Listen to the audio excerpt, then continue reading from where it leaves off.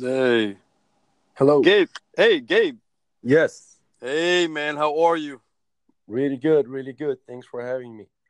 Not a problem, man. I know that you're busy and the season is getting geared up, and I just wanted to.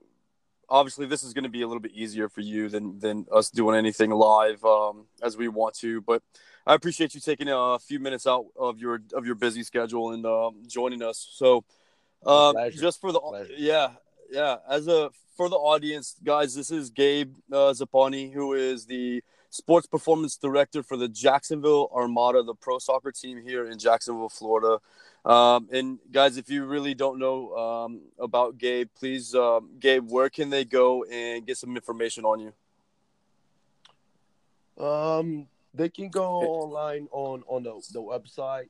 Um, they can go on my Facebook page, Gabriel Zaponi. I am on Instagram as well, Gabriel Zaponi. They know a little bit about my my life, about my job, what I do with the players and athletes. Um, so that's the social media that I have. Absolutely, man. Listen, so obviously we both work with youth athletes or just athletes in general, and one of the biggest things that, at least on my end, that we come across is just that the injury rates are high in youth sports. And what is your take on strength and conditioning for the youth athlete, especially the footballer or soccer player?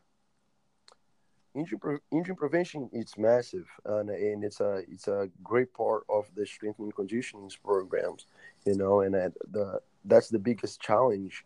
How far can we push them? How far can we work on the performance to take the players to the next level without injuries? So the exercise for injury prevention, the Nordic hamstrings, the eccentric exercises that allows the players to work on the negative phase, so to speak, of the exercise are massive, especially for hamstrings, which is one of the highest rates of injuries in soccer, but also growing squads. So strengthening conditioning is massive in regards to injury prevention. Not just working on the strength, but can the coaches and players understand that the strengthening is going to be huge for you because ultimately you want to perform and you don't want to sit out, and the more you sit out, the less you're developing. So it's huge. That's a great answer, Gabe. And I really appreciate the focus on the eccentric phase. That's something that we really concentrate on, especially with our own athletes. I know you do the same. What would you say? What would be the biggest tip if you're talking to a 15, 16, 17-year-old soccer player or youth athlete? What can they do right now, or what tip do you have for them to reach that level? To go, you mean to go to the next level or to reach the level as a pro? Yeah, I think one, obviously there's going to be to reach the level of pro. There's going to be a little bit of maturity and mental maturity involved. But let's just say the next level as far as physicality. Let's just say the next level in their own career right now as a high school athlete. Well, everybody is different, So I believe that every athlete needs a different um, program, so to speak. So maybe they need more strength, and then maybe they need more speed. So it's gonna be a little bit different from an injury prevention that we talked before. I think if they could invest in a little foam roller, a little mini bands, or bands in general, uh, that they could do some. concentric and eccentric exercise, those are very cheap and they could do on their own. I think those would take them to the next level in regards to physicality. Yeah, and guys, I and it's funny because I found a magazine when I was cleaning out my closet the other day, and it was a performance magazine.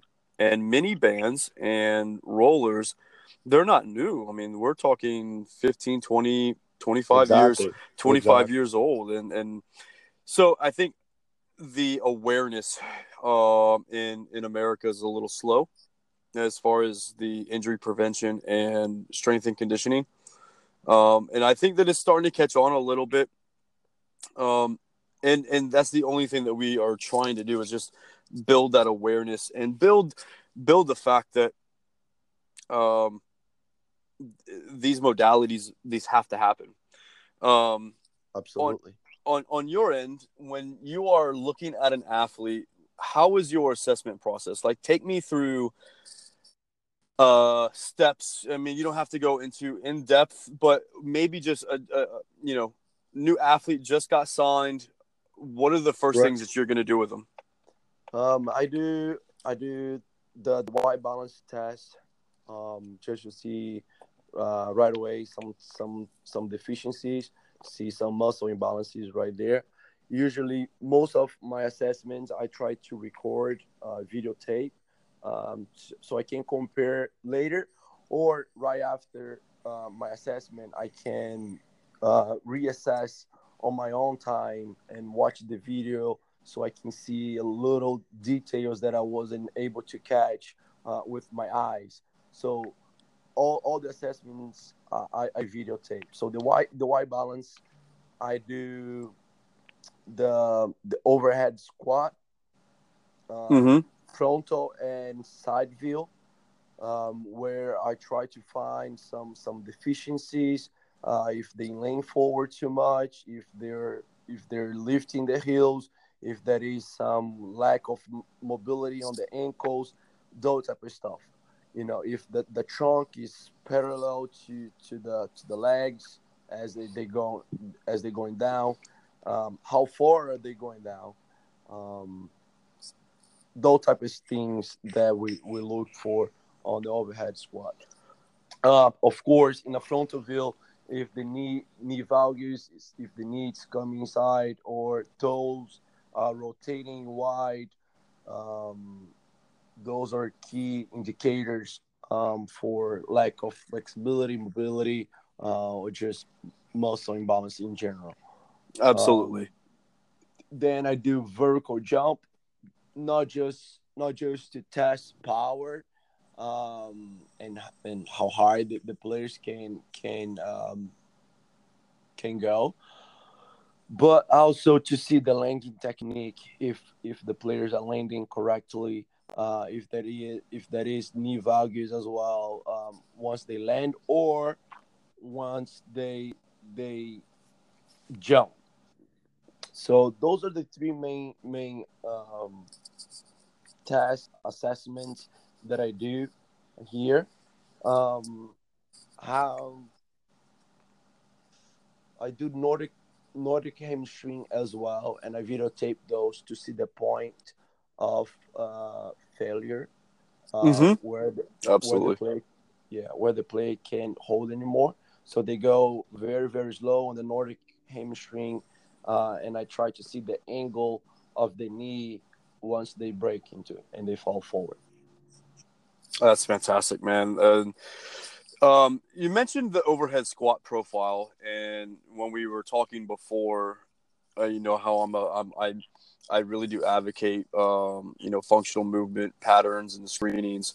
Do you feel that functional movement screenings? There's seven specific movement patterns, but do you feel that the FMS is validated towards soccer?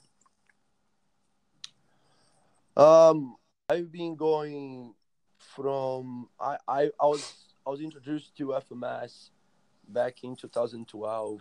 I did my certifications on FMS, and then I started to realize that um, first of all, it's not specific for soccer.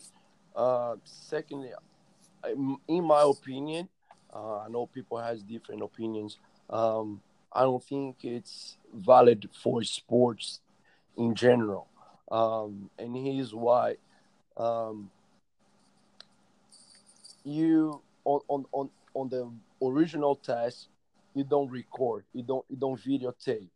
So for me, that's a mistake, in my opinion.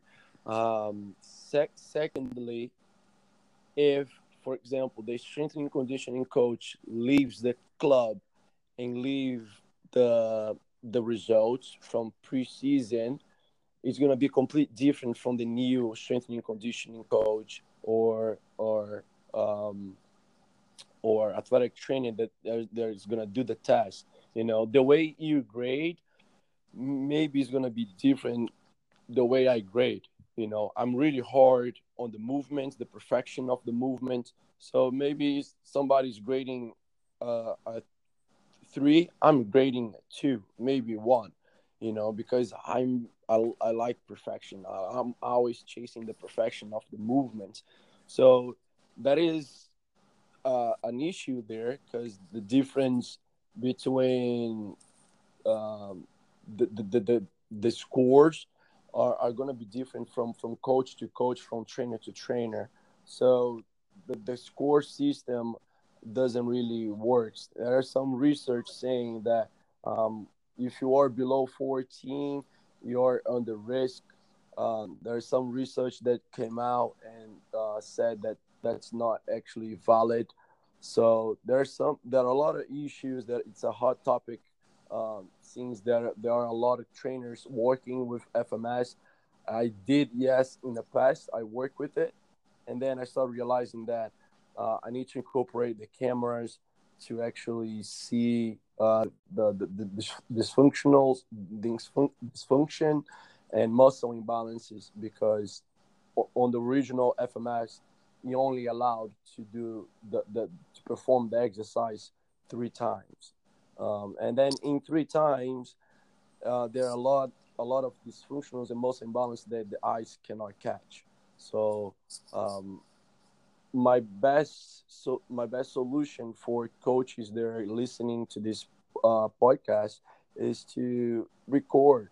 If you are doing FMS, that's great, but record those tests. Record while the client or the athlete is performing the FMS, because then later you can evaluate and grade even better than you did um, right away on the once the athlete was performing the test on screen. Absolutely. It's and the reason why I bring up the FMS is that I truly I truly do believe, and you're right. Let me take a step back. The eyes are gonna, and what every athlete or what every coach views at an athlete is, they are gonna score differently. They may be a little bit more lenient to say, yes, I scored him a 3 based on X, Y, and Z, but you and I may score a 2 just because, you know, we may know, or you're going to be a little bit more specific on how the athlete moves. Maybe the ankle mobility, maybe the ankle mobility was not as fluid as you would have liked. Um, Yep. so it's funny that you are saying that, and the reason why I bring up the FMS is because I only look at the overhead squat profile because it's a catch-all, and I'm looking Yep. at just that. Now I get the lunge. Now the lunge I look at while again recording. We will do like a 20-meter sprint test, but in the 20-meter Mm-hmm. sprint test, I'm recording from the frontal plane, and looking at where the knees track, how the feet are landing.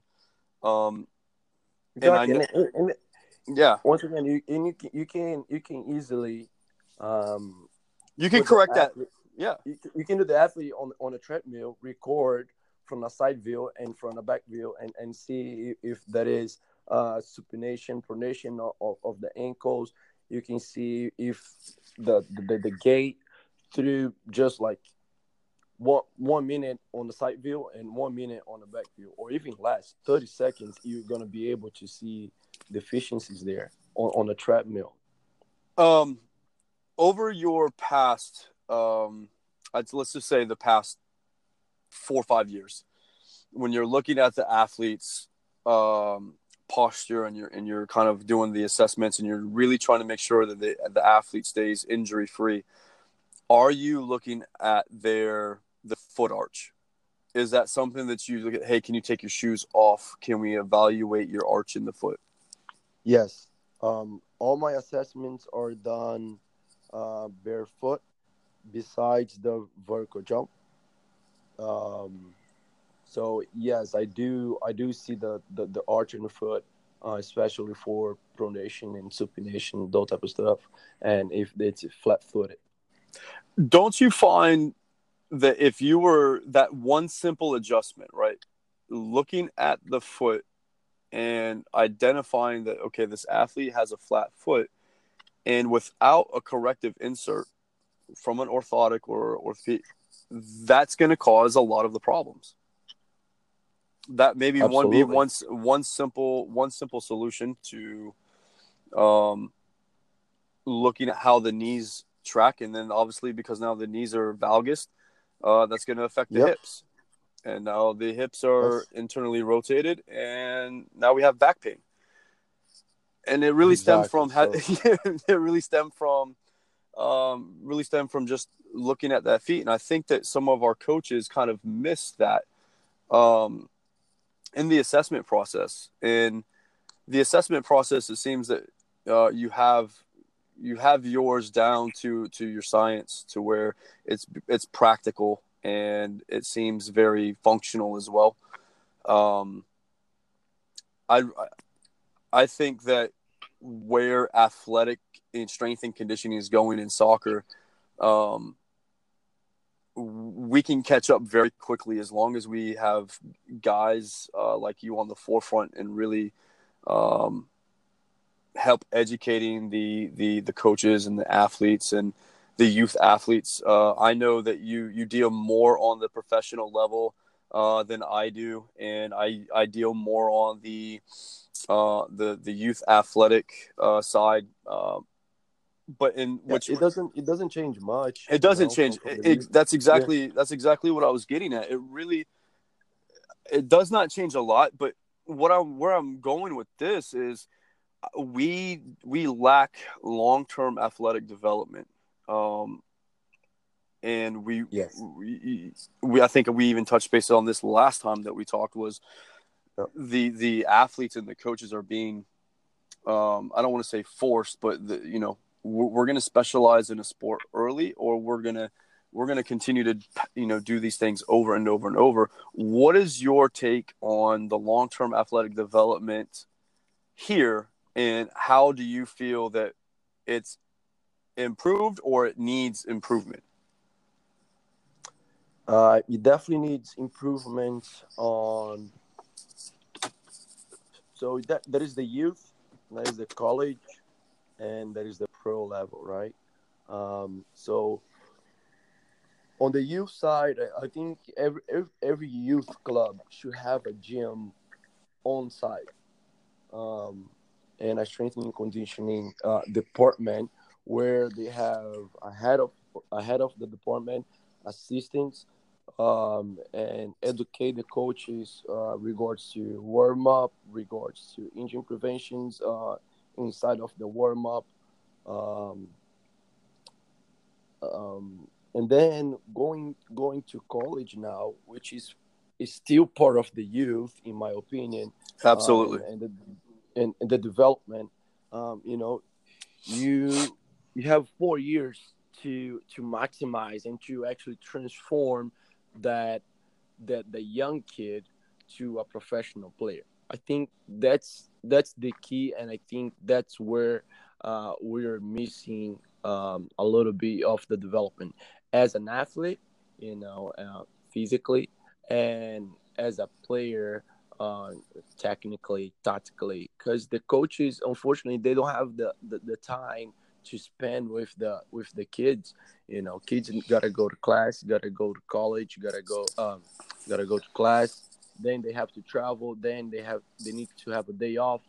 And then on the off season, when it's time to actually work, get some work done, the players on they are only allowed to work for 8 hours per week, which it's not enough. And then if you compare this to a kid in England, or any country in Europe, the kids are playing way more games. They have better facilities. They have coaches that are very, very well educated in regards to injury prevention, in regards to strengthening conditioning, and there is a better education as well to the players. You know, every time a player get injury in Europe, their assignment is to go home, do a research about the type of injury they have, and they have to come back to athletic trainer and say, okay, I have this, and this, okay, and then they have a good conversation with the athletic trainer, and then now once the athletic trainer is prescribing the exercise, the kid understands why they're doing those type of exercises. So I think we are behind in terms of education, in terms of strengthening, conditioning, and developing of the youth, and in a technical perspective and tactical perspective.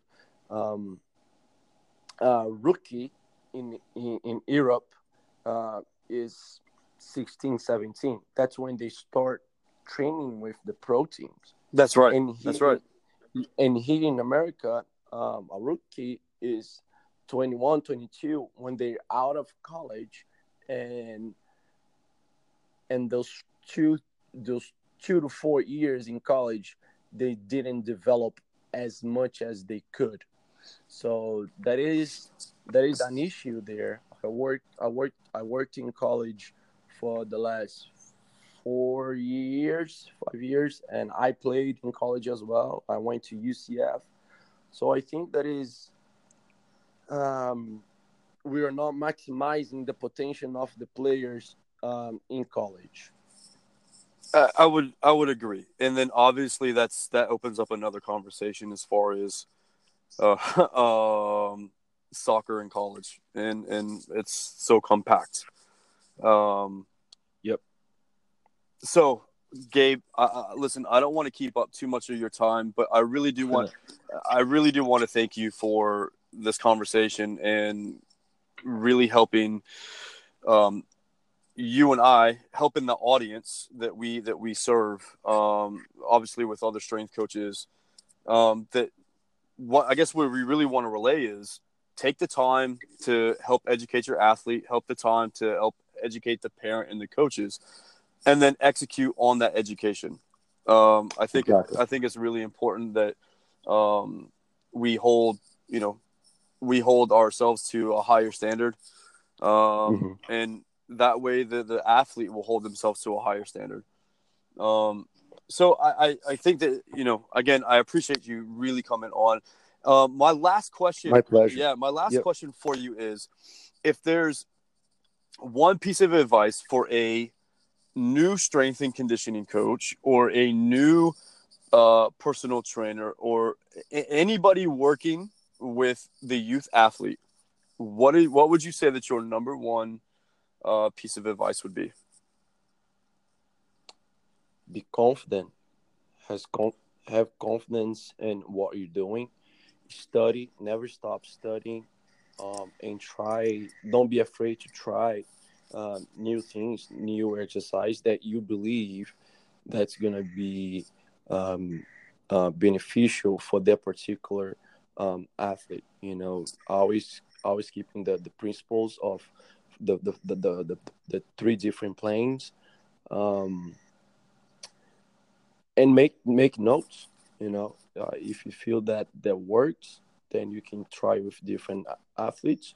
If it didn't work, then you just, okay, I'm not gonna use this exercise anymore.